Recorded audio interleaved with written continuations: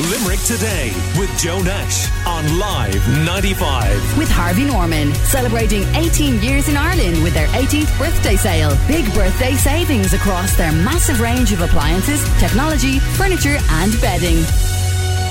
We're also joined this morning by Paul Flannery, who is the Limerick representative of the Vintners Association. Good morning, Paul. Good morning, Gillian. How are you? I'm good. And you heard what Rebecca had to say there, that we've all heard that anecdotal evidence, you know, where you go up to the door and nobody even asks you for a COVID cert. Absolutely. Unfortunately, there are still premises, and this isn't just pubs. There's cafes, retail, still not doing what they should be doing, and it's painting a bad light on people who are trying to do a good job. And obviously, the places that are doing the right thing suffer when the next door, you know, pub or restaurant or whatever doesn't. So how do you try and police that yourselves as an industry? It's all we can do is keep on communicating to our members that please keep on doing. The guidelines are the guidelines. We don't like what's been announced yesterday, but they are there. I'll give you an example of last Saturday night after the Munster match. People just came in their waves after the match, and we said, guys, can you just wait at the door until we find a seat for you? Have your passports ready? And the comments come back with, that's the way it is? I said, yeah, that's the way it is. And they just said, right, fine, back out the door. We said, there's other places that don't look for it.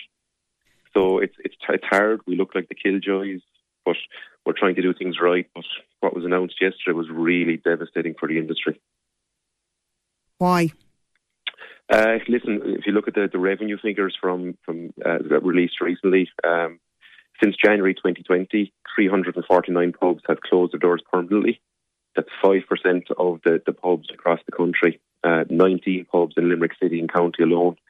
Unfortunately, with those guidelines, there's going to be more pubs closing because people have been hanging on by their fingertips over the last couple of months, thinking we're coming to an end to this. A lot of pubs across the Limerick City and County, their only source of income is the bar counter. The fact that you can't sit at the bar counter, but you could go to a nightclub and bop away on the dance floor is absolutely ridiculous to think about it. Micheál mentioned yesterday about there are anomalies.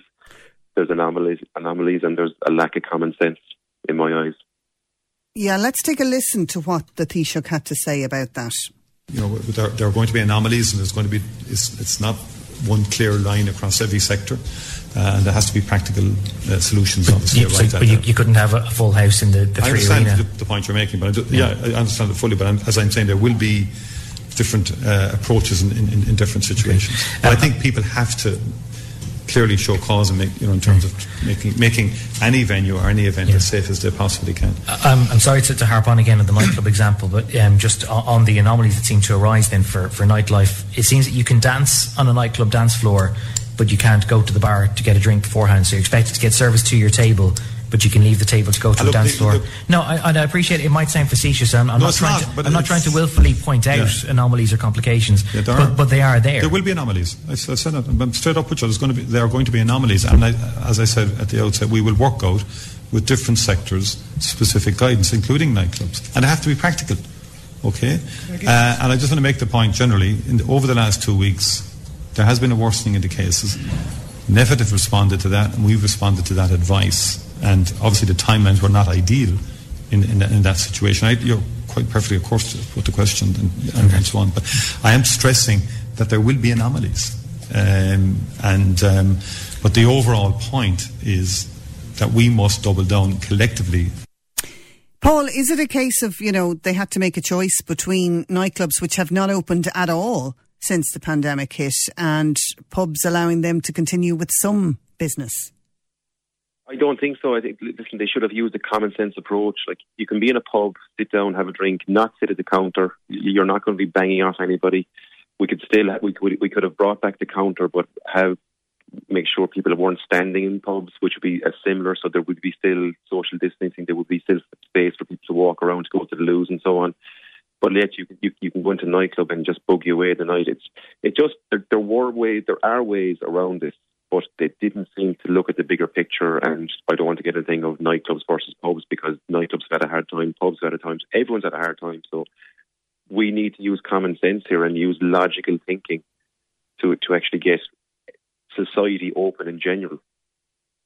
Do you think if they had maybe enforced the rules that were brought in over producing your COVID vaccine passport and your ID before you entered any of these premises, if there was a bit more enforcement over that, we wouldn't have seen the rise in cases. Would you like to see more enforcement?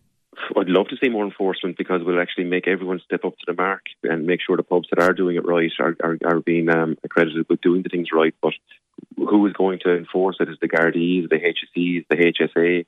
They're all stretched for resources as it is. So who's going to enforce it? And it's a case of just common sense needs to prevail. I really hope they look at this over the next few days, because I've had phone calls over the last few days from publicans who've been taking parties coming up to Christmas and saying, what do we do? Do we cancel these parties? Do we cancel Christmas again for 2021?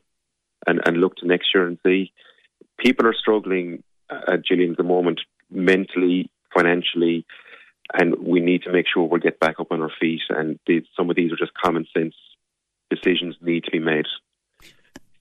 What about the change in the late night opening? At least that was something that should help the industry. It's something. It's a little bit, but people's habits have changed. People are coming about earlier at the moment, and they're going home earlier. They're fresher the following morning.